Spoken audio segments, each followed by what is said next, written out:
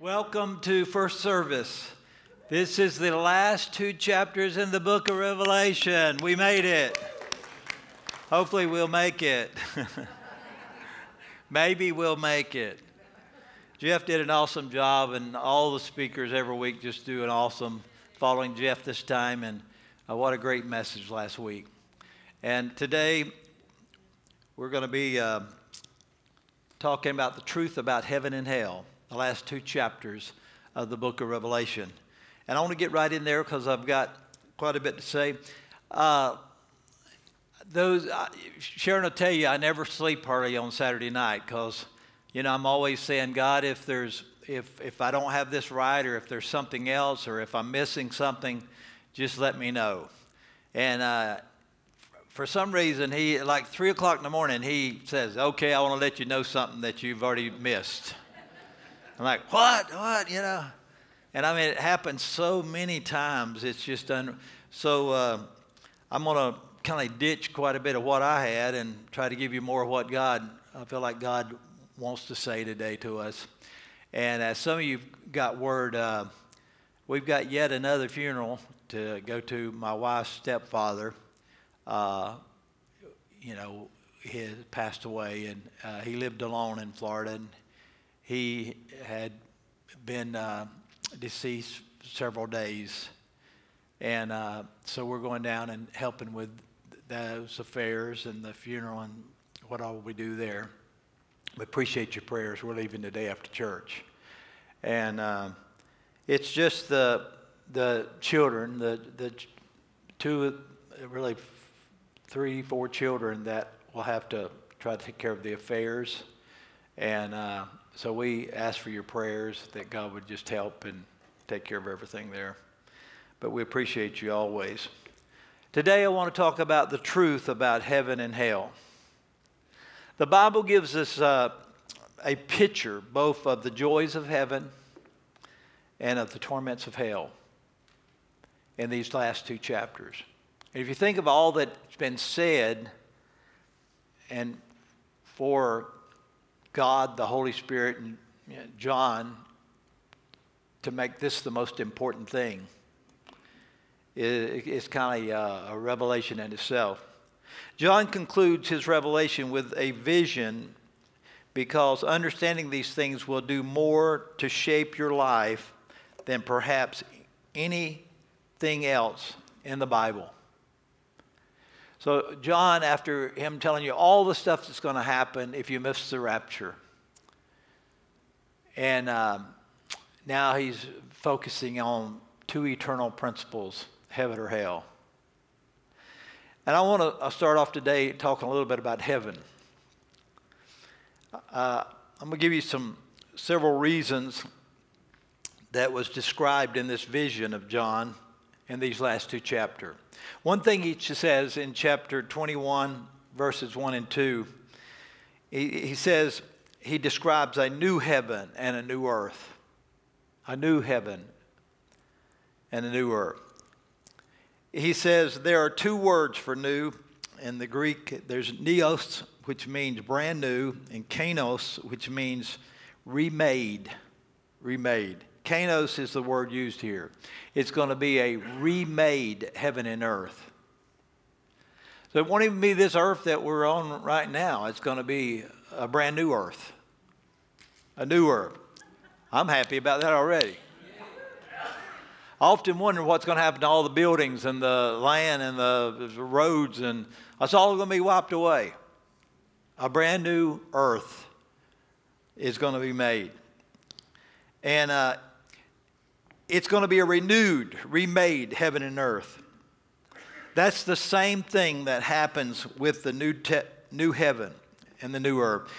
British theologian N.T. Wright says that we get a glimpse of this when we look at the resurrection of our Lord and Savior Jesus Christ, which Jesus is called the first fruit of the new creation. The first fruit are the first of the harvest, which gives you a sampling of something that is to come. It's a sampling. It's the first fruit. A lot of times if you grow something, that first fruit, oh, this is going to be great vegetables. There's going to be great tomatoes. It's the first fruit, and you're getting a sampling of it. That's what Jesus' resurrection was, a glimpse of our future and the world's future. There was a continuity with the past. He had a body. So after Jesus died and was resurrected, he had a body. So that tells me we're going to have a body. And there was people that recognized his body. So I believe we're going to recognize, we're going to be much like we are right now, but different in some ways. The part I like most is he ate food. He ate food. You remember he came back and Peter had denied him and went back to fishing, and Jesus was by the water, and Jesus fried up some fish, and, hey, Peter, come on in. I want to talk to you. And, Peter had denied him 3 times.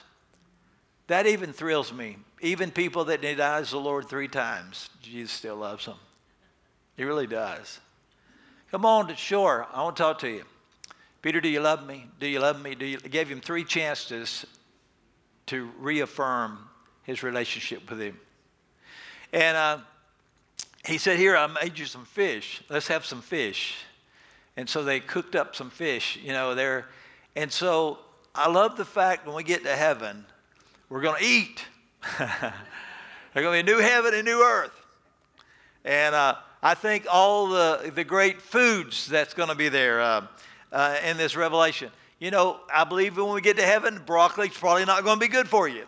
But cotton candy's going to be good for you. Ice cream's going to be good for you. Now that might be my feelings about heaven, but he said, I'm going to be happy over there. So Revelation 22:1 said, then I saw a new heaven and a new earth, for the first heaven and the first earth had passed away, and the sea was no more. And I saw a holy city, New Jerusalem, coming down out of heaven from God, prepared as a bride adorned for her husband. A lot of people's concerned about there will be no sea. And some don't know whether this is figurative speaking, but I don't believe it is. I think that a lot of bad things that happen at sea. The beast rises up out of the sea of the nations.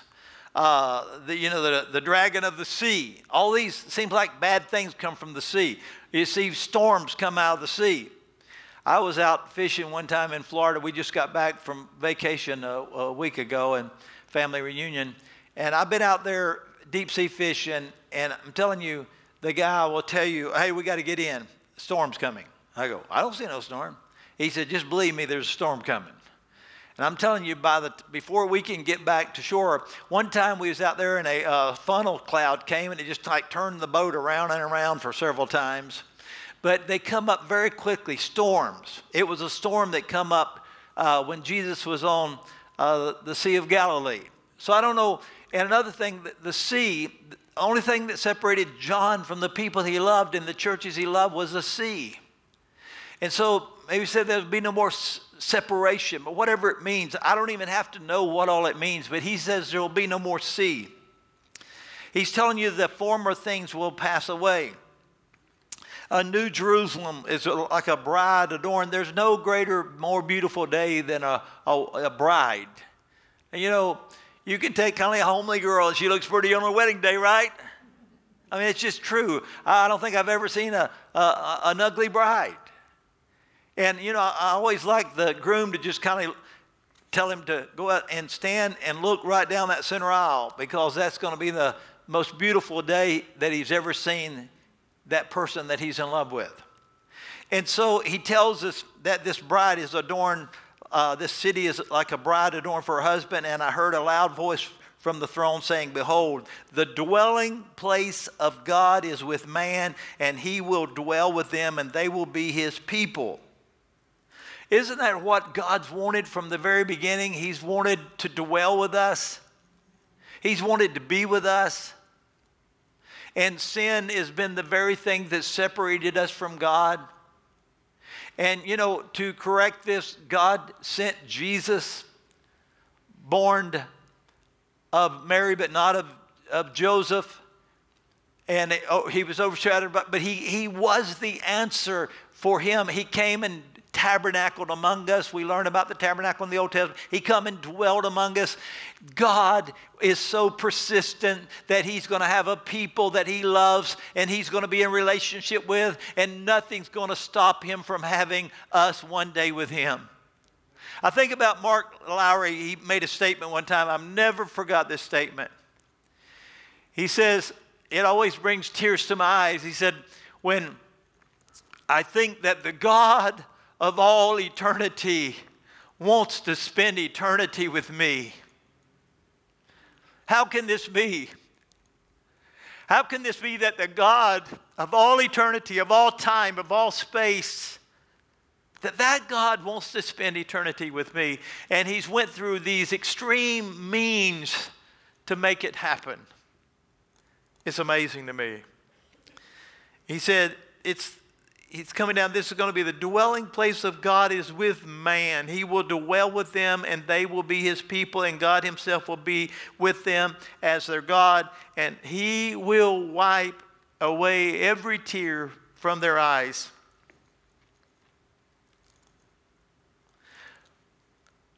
I want you to think for a moment all the things in your life that's made you cry.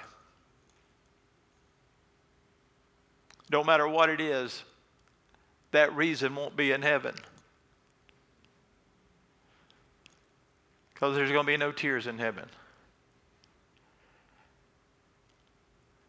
It's not unusual that in a week's time around here, our staff, one or the other, is crying about something.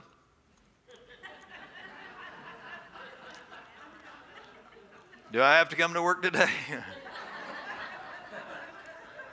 Are you preaching next week? Pray for my mama. Pray for my daddy. Pray for things going on in my life. Pray for some disaster that's happened, whether it be financially, physically, spiritually. And I think he says, there'll be no more tears.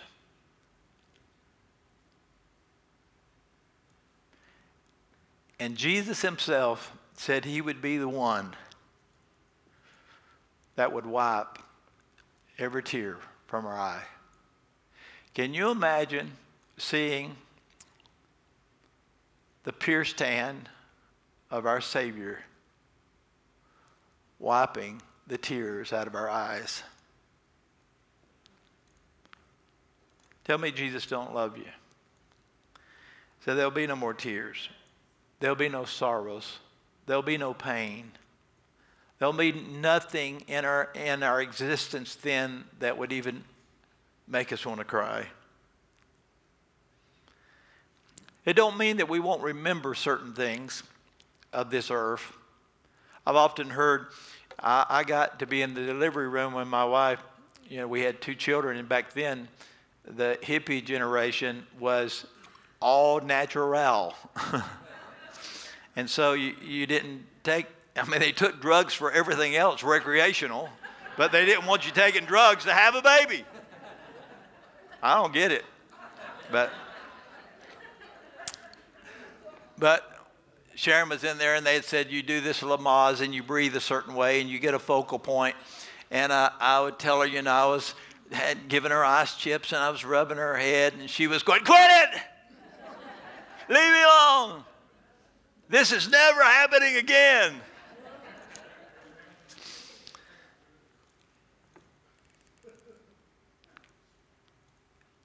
And with our first child, I think it's about 8 hours of the hard transition labor. Not the easy part, the hard part. And so I figured we was going to have one child.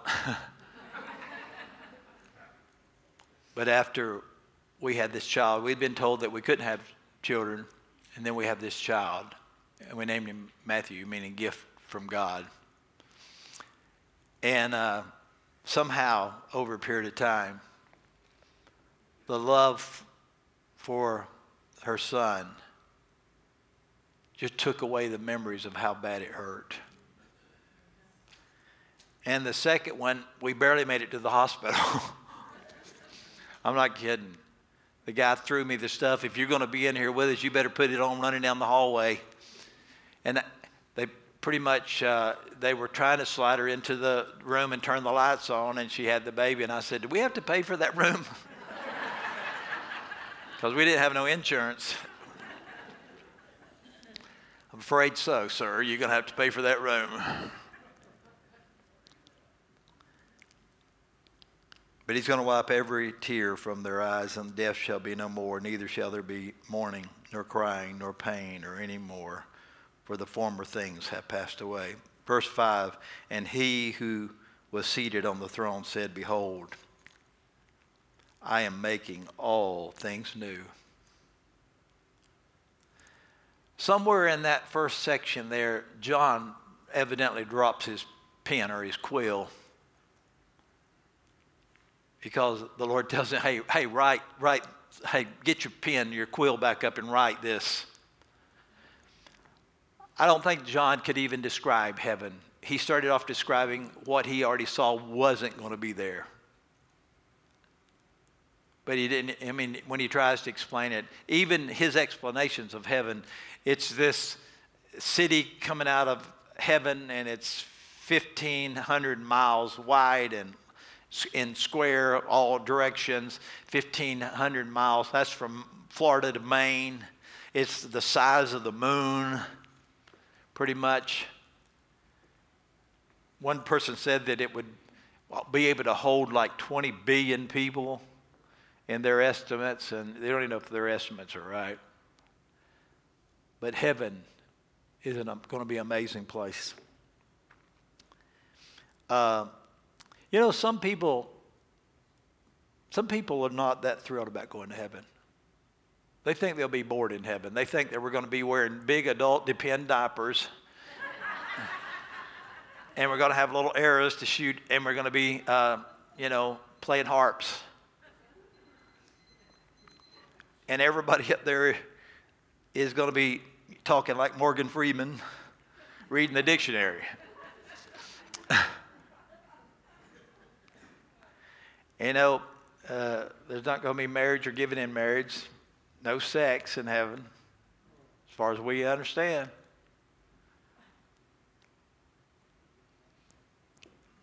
Some people go, I don't know if I want to go to heaven or not.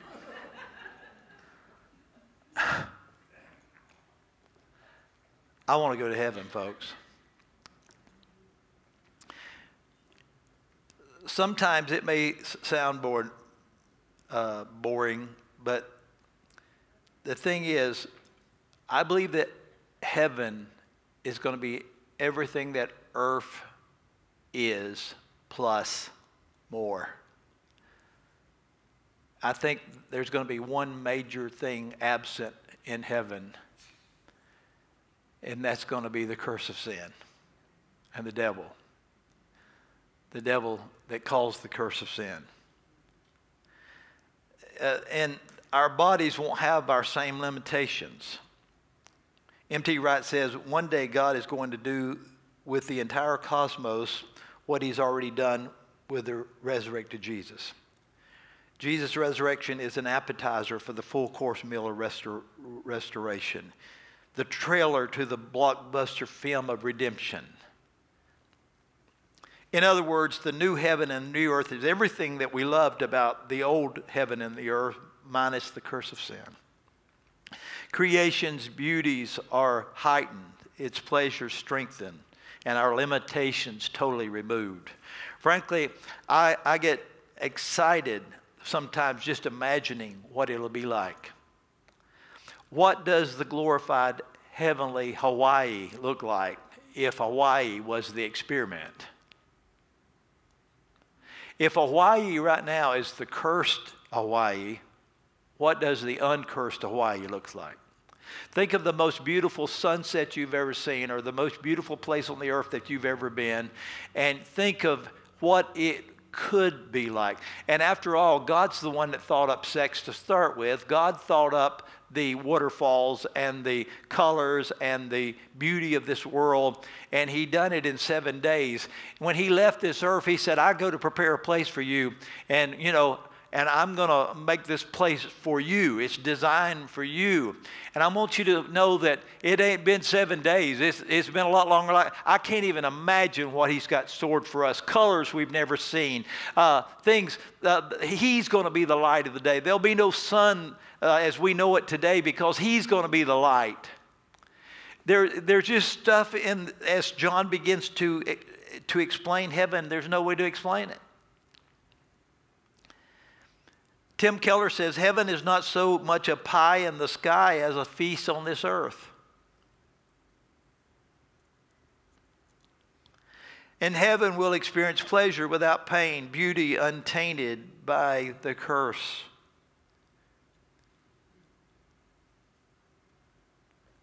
You say, wait a minute.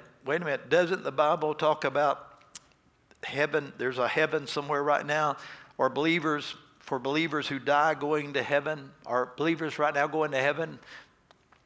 Yes, the Bible refers to heaven as wherever the throne of God is. And the Bible tells us to be absent from this body, Paul says, is to be present with the Lord. 2 Corinthians 5 and 8. So believers who have died have gone to heaven. But the current heaven is just temporary. It's kind of like a holding place.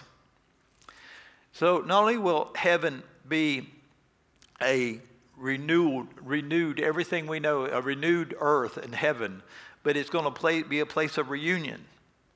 Verse 3 says, the dwelling place of God with man, they shall be his people. It's going to be a time of reunion. It's going to be a great reunion. And so heaven is where God and his people are reunited to forever be together. In heaven, we're going to be reunited with all our loved ones and friends who've died in Jesus. One of God's purpose in salvation was to create an eternal family united by love that never fades, where we never experience heartache, and where we never have to say goodbye to those loved ones in Jesus Christ. Remember, as Christians, we never say goodbye for the last time.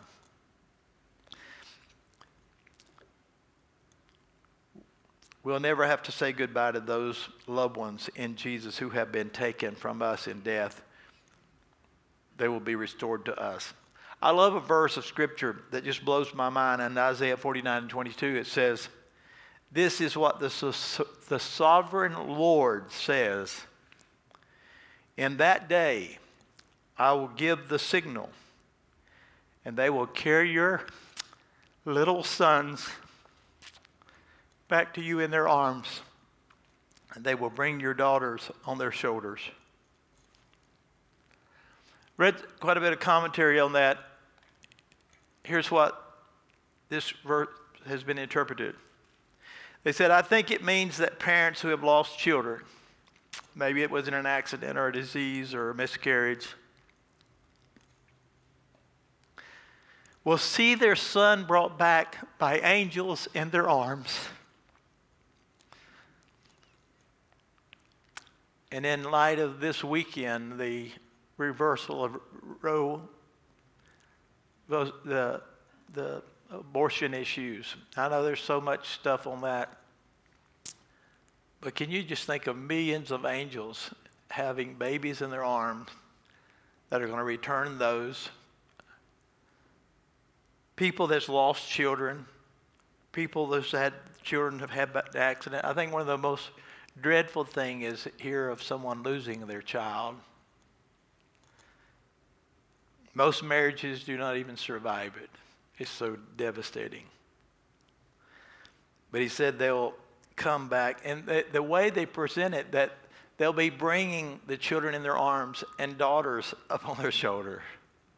Like, you know how a dad will tote their daughter on their shoulder. What a reunion that's going to be. How beautiful. I think that God has got something in store for us we can't even imagine. His presence will be the constant light. There will be a release. There'll be no more pain, no chronic illness, no aching joints, no tears, no depression, no stress, no emergency rooms, no intensive care wards, no chemotherapy units, no nursing homes, no more pharmacies, No children's hospitals, no funeral homes, no more homicide departments, grief counselors, security guards, no more tax forms. Yay. No DMVs. God has already saved us from the punishment of sin, but he can't wait because he's already saved us from the punishment of sin, but there we will be saved from the power and the presence of sin, the ultimate pain of sin. We will see his face, and his name will be on our foreheads. The night will be no more. Man, has ever had a long night before? Weeping may endure for a night, but joy comes in the morning.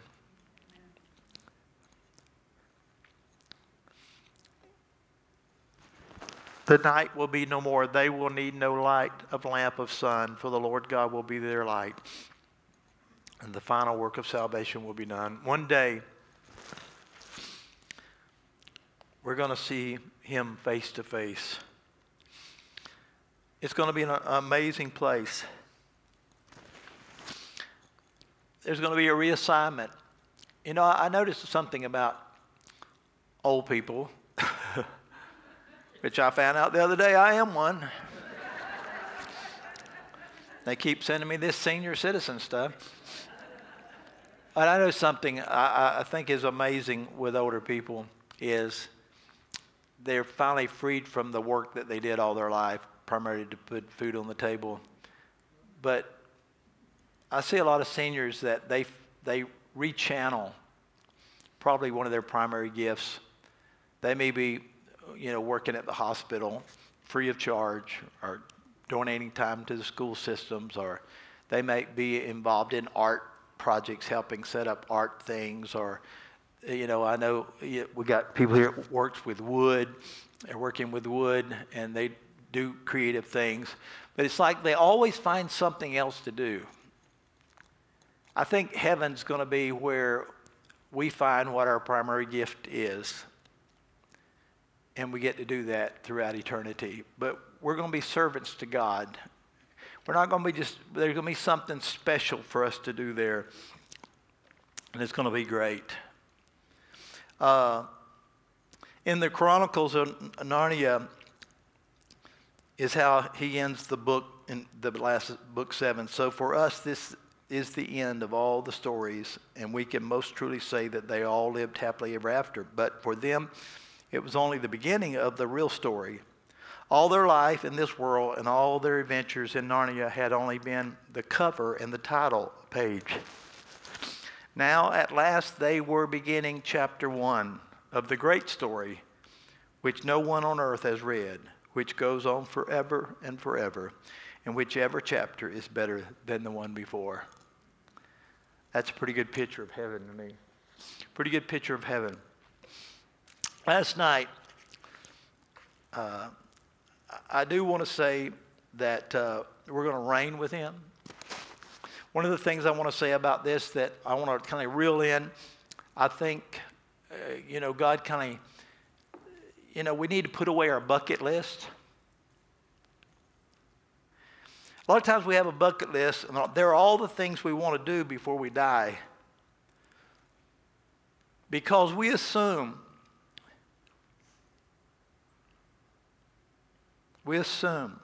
you'll never have a chance to do them again. That's never true for the Christian. It's never true for the Christian. When Jesus says that he's making all things new, doesn't that include all the mountains and the stars and the planets and the animals and the cultures and the arts and the music and the architect and everything? Everything we loved here about earth, don't you think he's going to make it again, but he's going to only make it better, and it's going to be free from the curse of sin? Some of you like gardening. Can you remember doing gardening and there's no sweat or labor to it? There's no bugs, there's no insects, and you don't have to pull weeds, and you can plant flowers, and you don't worry about weeds or bugs or nothing. We're going to reign with him. I loved how Jeff talked about, when we get to heaven, there's going to be a battle and this all. It's not like we're going to be out there fighting because we're no good at it anyway. It's God going beep, beep, beep, beep, bang, bang, bang, bang. God fights for us. God died for us. God loves us. It's going to be an amazing place. Another thing, not only putting away your bucket list, whatever you don't finish here, you're going to get to finish it in heaven in a much more beautiful way. Can you imagine in our lifetime, I've got to travel a little bit. We've not ever got to see everything, the many wonders of this world. And, I don't suspect that I'm going to get around to seeing everything before I die. And that's okay because I'm going to live here 1,000 years and rule and reign with the Lord. And then there's going to be heaven, and I'm going to have a time to even explore all of that. And the beautiful thing, when Jesus was resurrected, not only did he like food, he didn't have to have no wills. He could just think, and he would be somewhere else. And if he decided to just go through a wall, he just showed up in the room where the disciples were. That was his glorified body. You don't have to worry about gas anymore or electric cars. Say, I think I want to go here today, and you just go flying through whatever we exist in at that time, and we're in another place, and yet people can reach, and when we get there, they can touch us, and we're able to be touched and be able to be known. I don't know about you, you may have thought that the book The Shack was a horrible book, but I liked it. I liked it because it was somebody else's thinking about heaven. That Jesus liked to fish. Well, he did here on earth. And then he could just walk out there on the water, and there's one right there. We can just get that one. I just believe heaven's going to be more than we can imagine. And I don't think we've got close enough to the heart of God if we think this earth is better than heaven.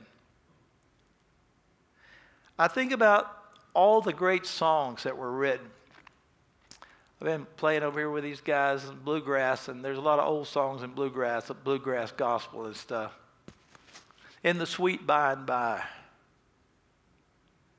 when we all get to heaven, there's songs that people lived in time, and a lot of them lived in a impoverished time. They lived during the Great Depression. They lived in time, and they were excited about going to heaven. And I love some of the songs. Will the circle be unbroken? Undertaker, Undertaker. Slow this thing down. Give me a little bit more time with my thoughts. That woman back there in the back of that's my mama. Slow it down. I can't bear putting her in that ground. The songs, the reality of those songs and people's feelings around those songs that God gave them. We should hunger for heaven. He talks about heaven being a place that people hunger and thirst for. I do want to say a few things about hell. There is a hell. And I want to just give a few. Hell is eternal place of torment. You go, well, do you really believe it's eternal? Well, it's the same word that's used for eternal life. So I hope that eternal life is true eternal life. So that means if there's true eternal life, there's true eternal hell. Some people go, well, my Lord, why don't God do something about it? Why don't God do something about hell? People say, well, why doesn't God do something about it? He has. He has put on Jesus the punishment for your sin. God will ultimately right all the wrongs and restore justice to the universe. And that's what hell is. That's what hell is restoring all the wrongs. When you hear saying, don't take vengeance into your own hands, vengeance is the Lord, saith the Lord. Vengeance is God, saith the Lord. Vengeance is mine, he says. Well, that's what hell is when the day of vengeance. God will ultimately right all wrongs, all those that you're wondering if they're just going to get away with it. Nope, they're not. All wrongs, and restore justice to the universe. That's what hell is. It's reckoning day.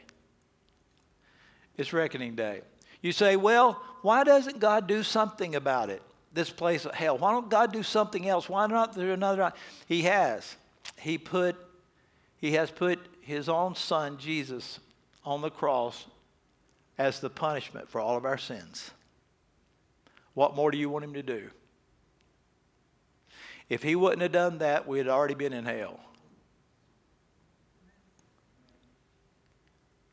There are two ways to pay for sin, and this tells you in the first book of the Bible, Genesis. Two ways to pay for sin. The eternal Son of God can die for it, or you can pay for it eternally. You can let the Son pay for it, which is what God prefers, or you can pay for it eternally. But if you will not hear his voice, there is no other alternative. In the end, you say to God, thy will be done, or he says to you, thy will be done. There's nobody going to be able to look up at God and say, you sent me to hell. No, he didn't. He provided every way. Get to the end of the book of Revelation, he said, the Spirit says come. The apostles have said come. My word has said come.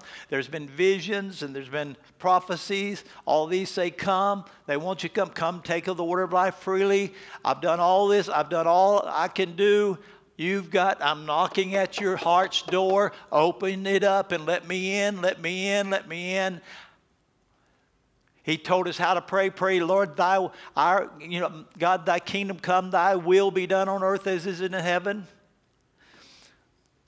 But if you insist that your will be done instead of his will, then thy will be that you will be forever in hell. And it's a real place.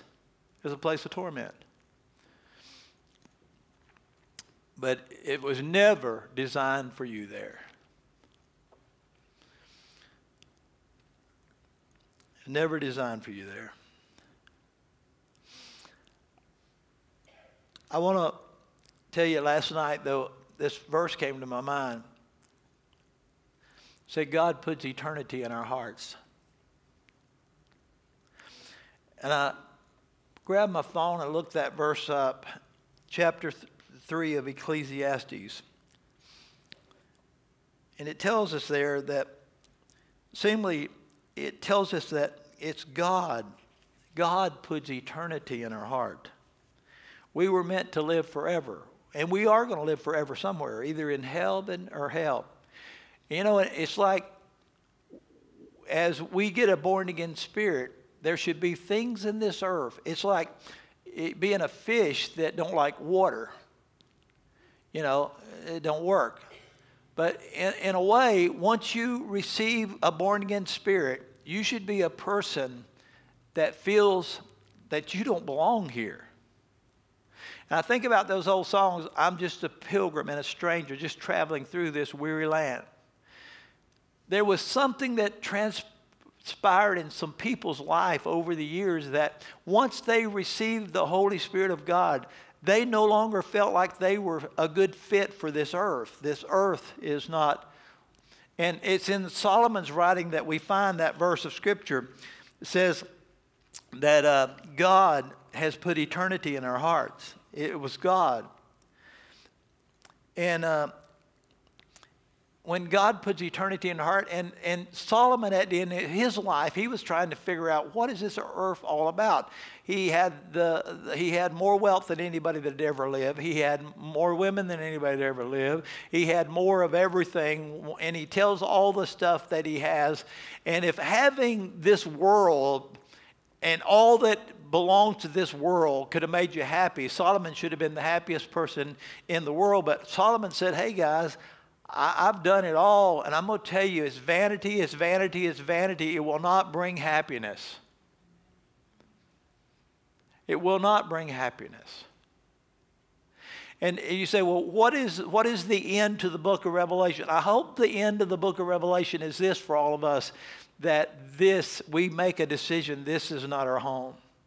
There is a home, but this is not it. And the home that God has got prepared for us, I'd rather be there than here. And Solomon, he tells in all his writings over and over again, he tells of all that he'd done to try to actually gain this feeling of being home, the meaning of it, what it means. But there's something in us that we have eternity. We know instinctively there's a voice inside of us. We know that we're not meant for this earth, that there's something more. You can live all your life and you'll never be satisfied. And some people believe that, the Bible talks about your tongue being set on by fire and your desires being a fire out of control. Some people believe that hell, it may be a reference to the fact that hell is a place where you're so dissatisfied. You can't find any satisfaction. It's like Can't Get No Satisfaction, the song back in the 60s. Can't get no satisfaction. I think that's all the words of the whole song. If you're full of drugs and full of the devil, you're not going to get any satisfaction. You're not going to get it. And all I can tell you, folks, I don't have it figured out. Solomon said, I've lived a long time. And Solomon come to the conclusion, and it's what I feel like the Lord told to my life. Dennis, you're not supposed to understand everything. Can an ant understand an elephant? We're not going to understand. It takes eternity. God is so big. God is so great. It would take eternity for us to understand God. We'll understand Him by and by. But we may have to live 1,000,000 years before we get to understand just a little bit of God. But I wanted you to know it's going to be all right. I want to end with a video before the worship team comes out. I don't know. I want to just say, there is a voice inside of you, especially if you're a child of God. There is a God that speaks to you. There is a God He will get through to you. It may be through pain. It may be through hurt. It may be through things of this world. But God is trying to get through to all of us. And He's trying to let us know. Don't be so upset that you're dissatisfied with this world. That's the very thing I'm doing, because this is not your home. I'm making you a home. Don't be so worried about today, because tomorrow is going to be much better. But the thing is, the Spirit is saying, and the church is saying, and the Apostle John is saying, and the Spirit is saying, and everything is saying, telling us something, and we need to hear His voice. We need to hear His voice. There's a voice speaking, and the church needs to hear the voice of God. I want to play this video. It's about 7 minutes long. We may have to go to one song, guys.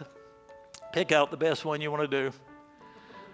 Listen to this video in the closing. We must follow the voice of God. I was in Alaska doing a lawsuit. We're way out in the Aleutian Islands, getting ready to leave and go back to Anchorage and then home. And I had a ticket in my pocket to get on an airplane. A pastor came up and he said, listen, I can save you money. I said, how's that? He said, I flew a small airplane up here. And I fly a small airplane. And I can take you in my little airplane and you can save your ticket. And this did not sound, I said, gee, thank you so very, very much. But I've got this ticket. We'll just make our way on home, me and this other lawyer with me. He said, no, you got to do it. You got to do it. And against every better judgment I had, I said, okay. Well, we went out to the airport, took us by his little plane, and I looked at it.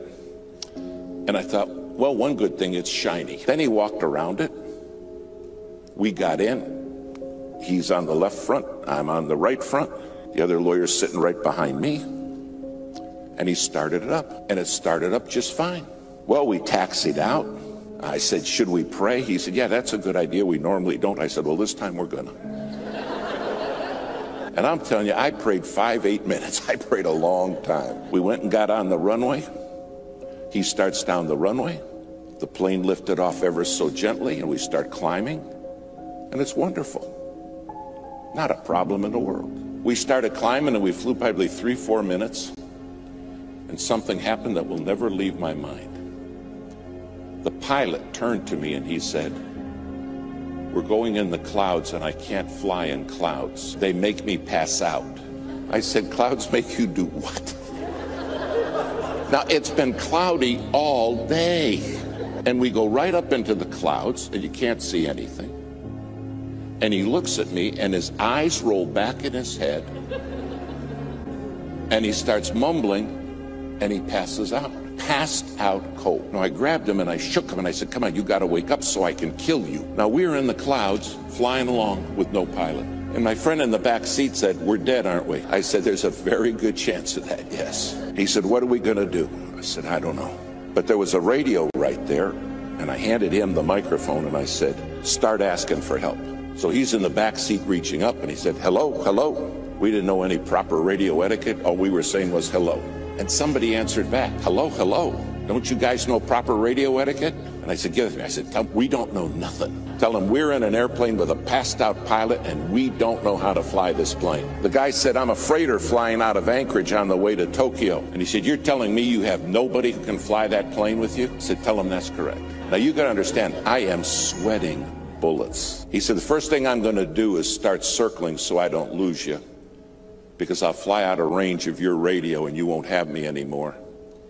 And he said, "I'm going to get Anchorage Emergency for you. And Anchorage Emergency will be the people that can maybe help you. Try to save your life." After about 5 minutes, Anchorage came on, said, "We understand you have a passed out pilot, and those of you do not know how to fly that plane." We said, "That's right." They said, "Well, the first thing we got to do is find you." And I'll never forget what this man at Anchorage said. He said, "My job is to get you home safe." He said, "That's my job." But he said, "Here's the deal. If you want me to get you home safe, you got to promise me you'll obey my voice." He said, "You can't see me, but I can see you." And he said, "If you're not going to obey my voice, you're going to die." When you can't see anything, you have no idea how disorientated you become. Finally, he said, "Okay, I found you. Now hear me clear." He said, "You're 4 minutes from a mountain." He said, "You're going to crash in that mountain and die. Follow my voice." I never said, "I have to follow your voice?"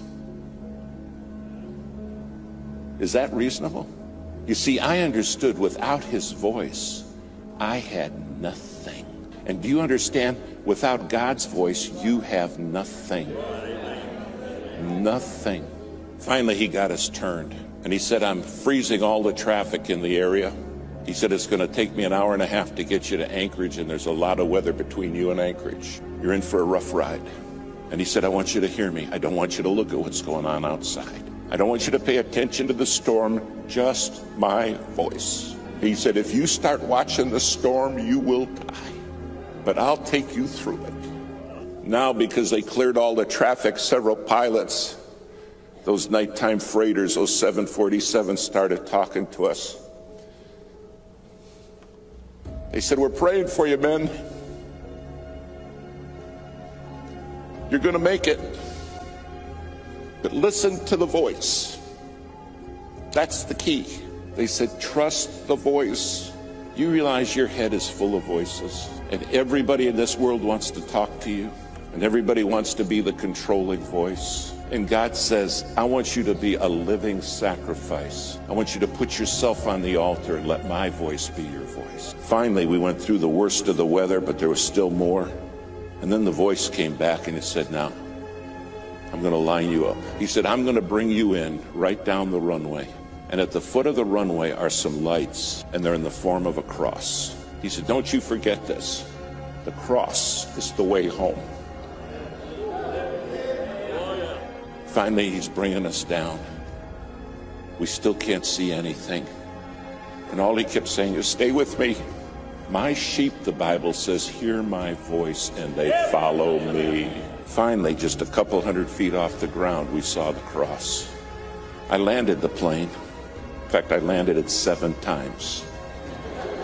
Finally, it all came to a stop, and the minute we stopped, the pilot woke up. The voice said, "Thanks for listening.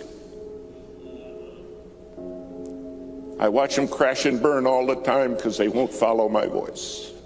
They don't understand I'm the one who can see them even when they can't see me. But they get the voices in their head and they kill themselves. They self-destruct. Thanks for listening to the voice. Then they put us in a motel room at about 4 in the morning. They knock at my door. And I opened the door and a man was standing there. He said, "Hello, David." I said, "You're the voice. You're the one who got me home." He said, "I am." Do you understand one day you're going to stand before him and say, "You were the voice. You're the voice that brought me home." If you're not on that altar as a living sacrifice,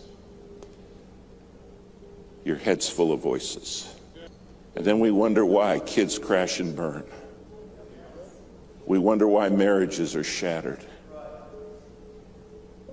And the Lord's saying, I'm the one who has the voice. All I can remember is that voice saying, "Stay with me. Stay with me. Don't listen to what's going on in your head and don't watch the storm. Stay with me. And I'll take you through." Tonight you have a God who has promised to take you through. A living sacrifice, holy. As we bow our heads right now, there's a voice that will speak to you right now. If you're not ready to accept the fact that the only way you can go to heaven, as the man says, "Nothing in my hand I bring, simply to the cross I cling." That's the only way to heaven, is the merits of Jesus Christ and him crucified on the cross for all of us. He's tired of watching us crash and burn because we will not hear his voice.